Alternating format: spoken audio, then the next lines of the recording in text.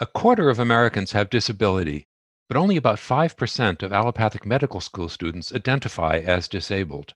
Attitudes about who's qualified to become a physician and unrealistic expectations for physicians and trainees may deter chronically ill and disabled people from entering the medical profession.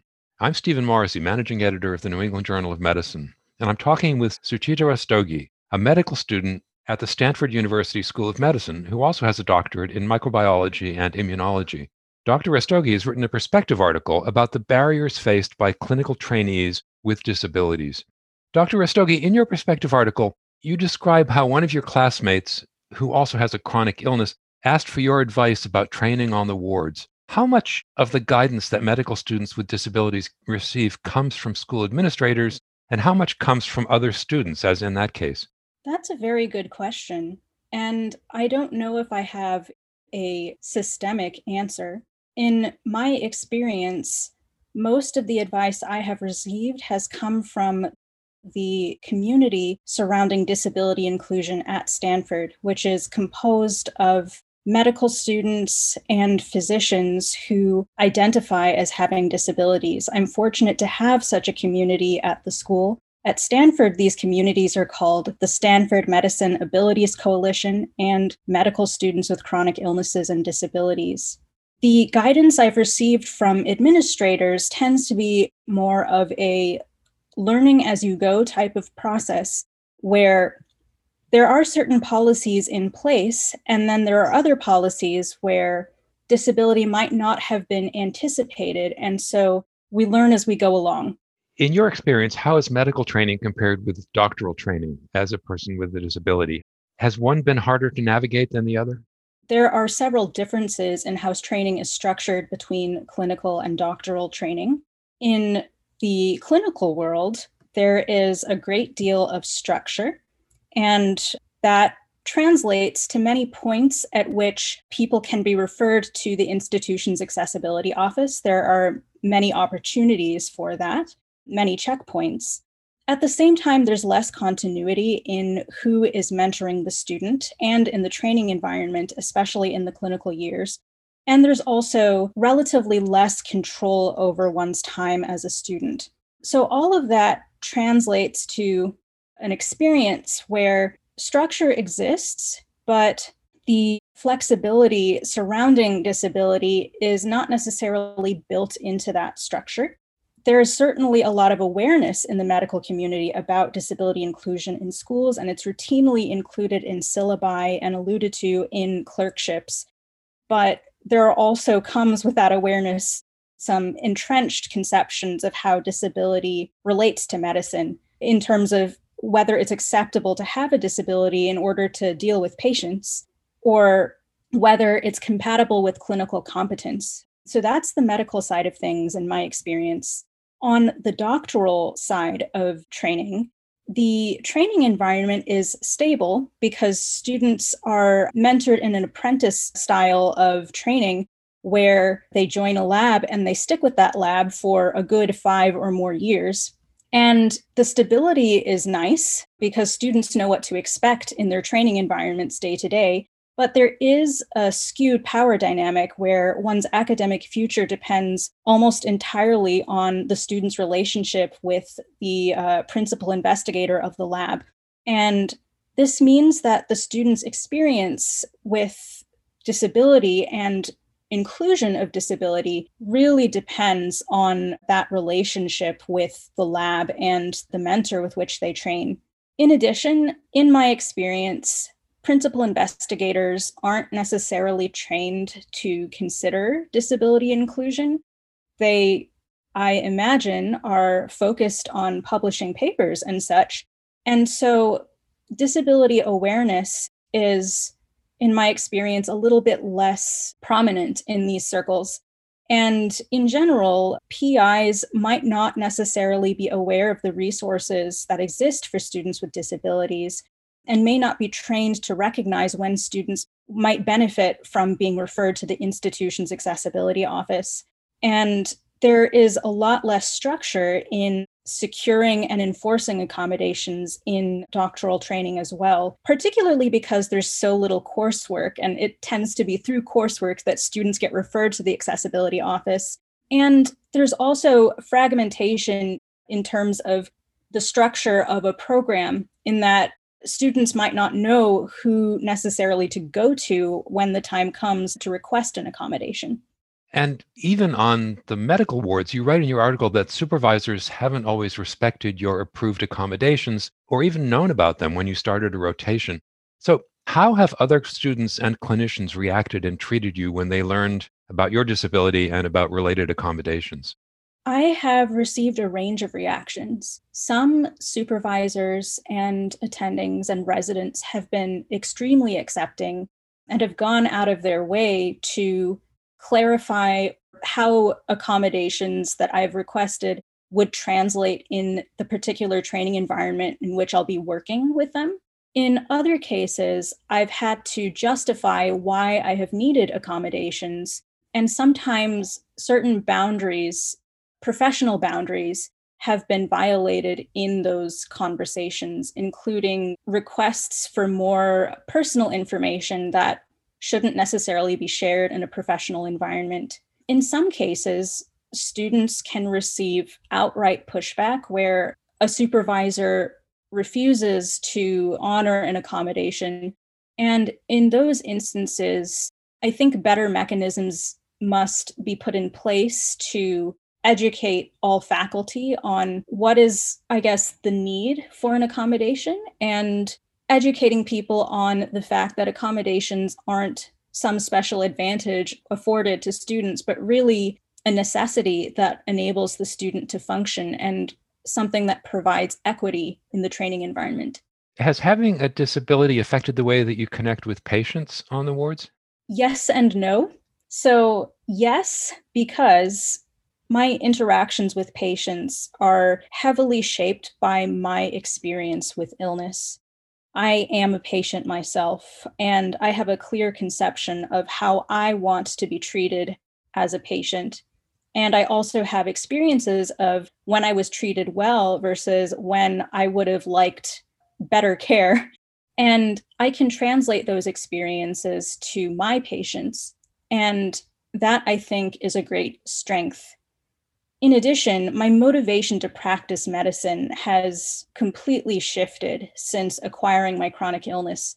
When I entered medical school, I wasn't aware I had a disability and the signs hadn't completely manifested yet. There was a certain level of care that I could afford to patients at that time, but I really had no conception of what it meant to be ill and how that translated to real life. And now that's very different. And now that I'm on the other side of that understanding, I feel driven to provide the best care that I can to patients, knowing what it's like to go through that process. Now, what has not changed is that I can still interview patients. I can still perform a physical exam. I can still present a case to my team. I can form a treatment plan.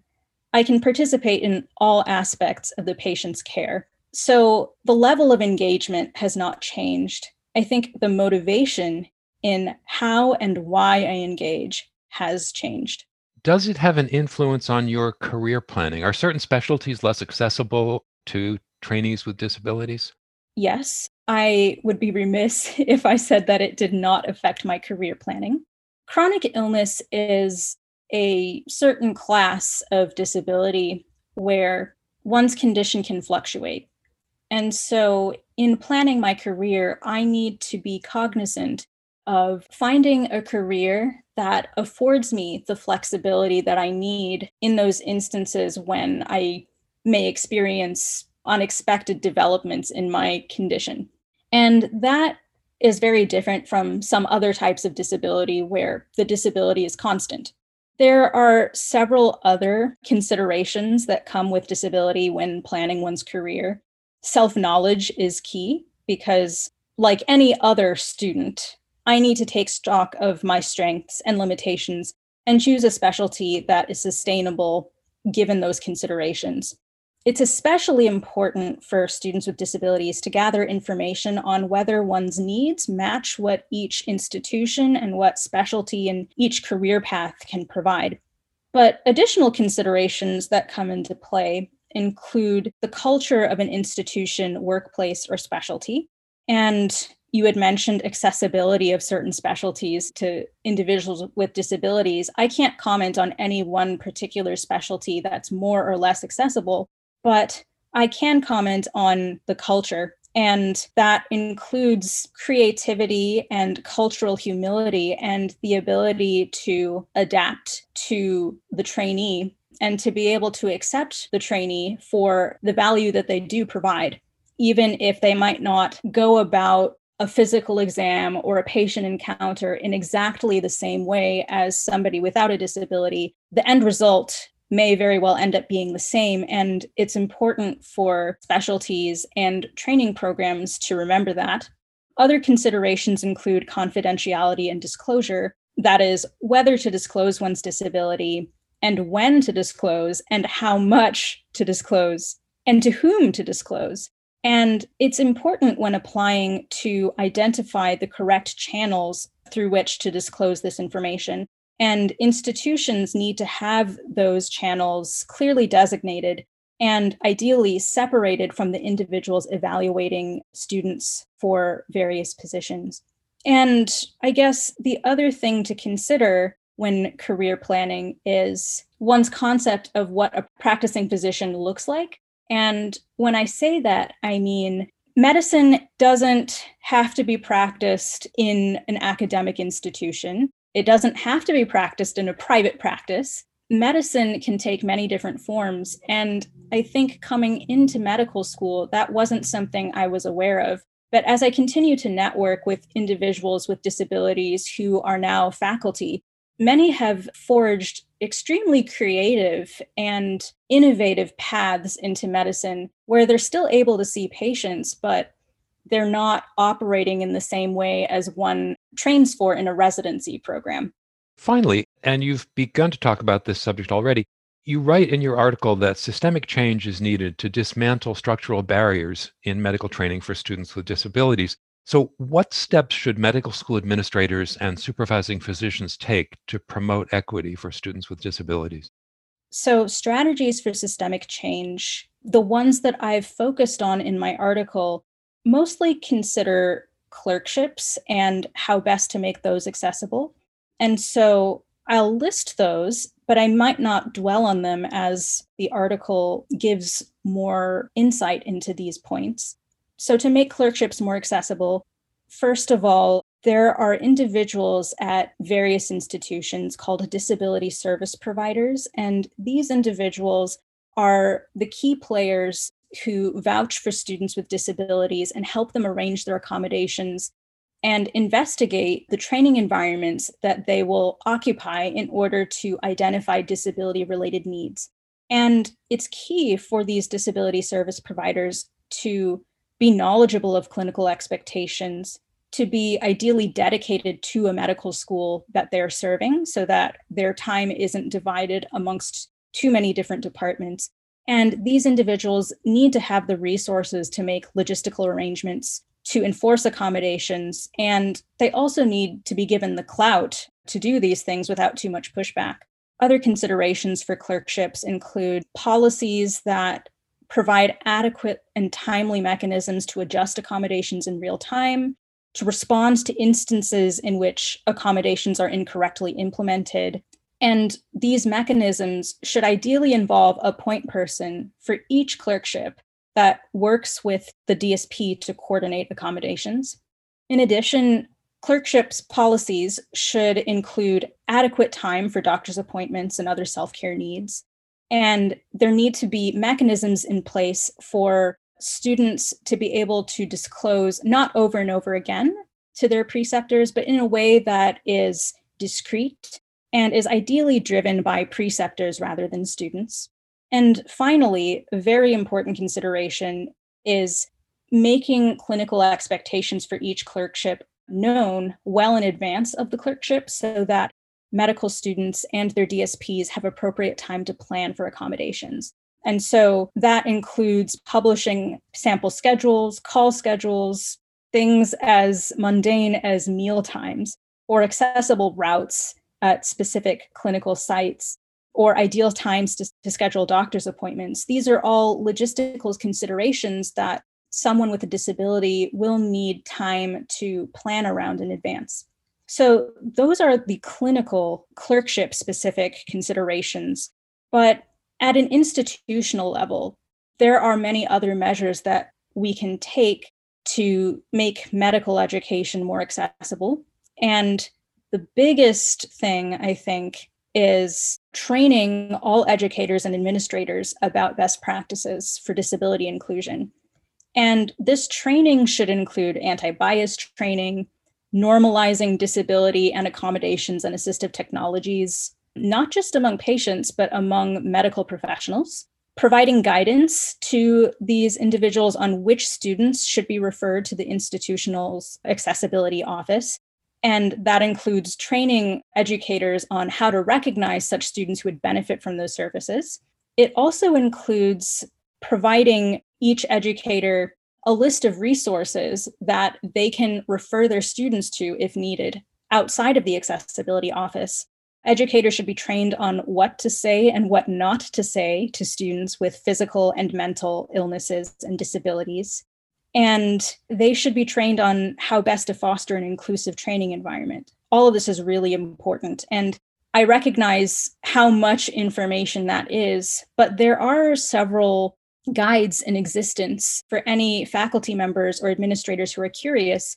The University of California in San Francisco has faculty training modules on its website, the Disability Services website, containing an excellent starting point on guidelines on how to train students with disabilities in clinical settings.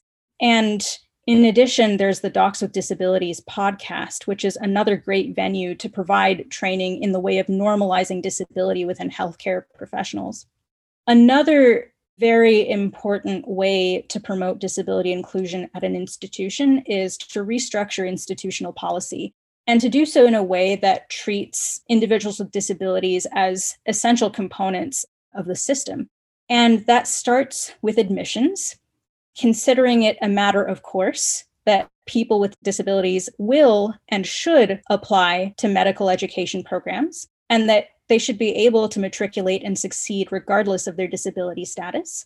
It also comes down to the technical standards, which are the requirements that students need to meet in order to qualify to apply and be accepted at a medical training program.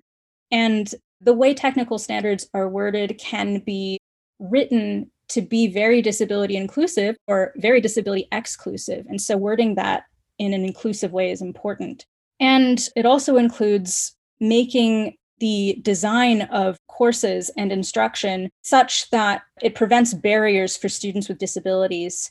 A one-size-fits-all model doesn't work in any educational environment, and that also applies to medical education programs. And so having blanket rules doesn't promote inclusion.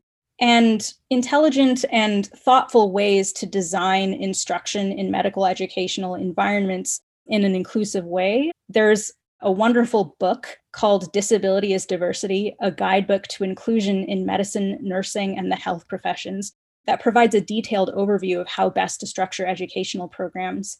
And finally, when thinking about institutional policy, not just in the medical education system, but in a hospital setting, we need to think of individuals with disabilities and include them in the policy, not as an afterthought, but as a vital minority within the community.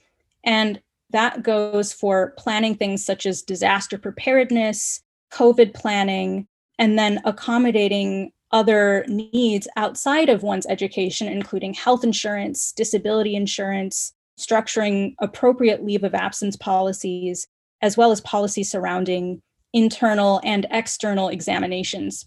So that's a pretty large overview. I would refer anybody who wants to get more involved in creating a more inclusive environment in the medical schools which they teach or are administrators to refer to the resources I've listed in this podcast, a few others that I think provide an excellent overview of some of the barriers that trainees with disabilities face in medical education programs, as well as solutions on how best to accommodate these students and remove these barriers, include Lisa Meeks's and Neera Jain's 2018 AAMC report, which is called Accessibility, Inclusion, and Action in Medical Education, Lived Experiences of Learners and Physicians with Disabilities. And this is something I've cited heavily in the article. And an additional resource to go to includes the AAMC's webinars on diversity and inclusion. And when you go to the webinar page, if you search for disability, a long list of webinars pop up that delve into many of these considerations. Thank you, Dr. Rastogi.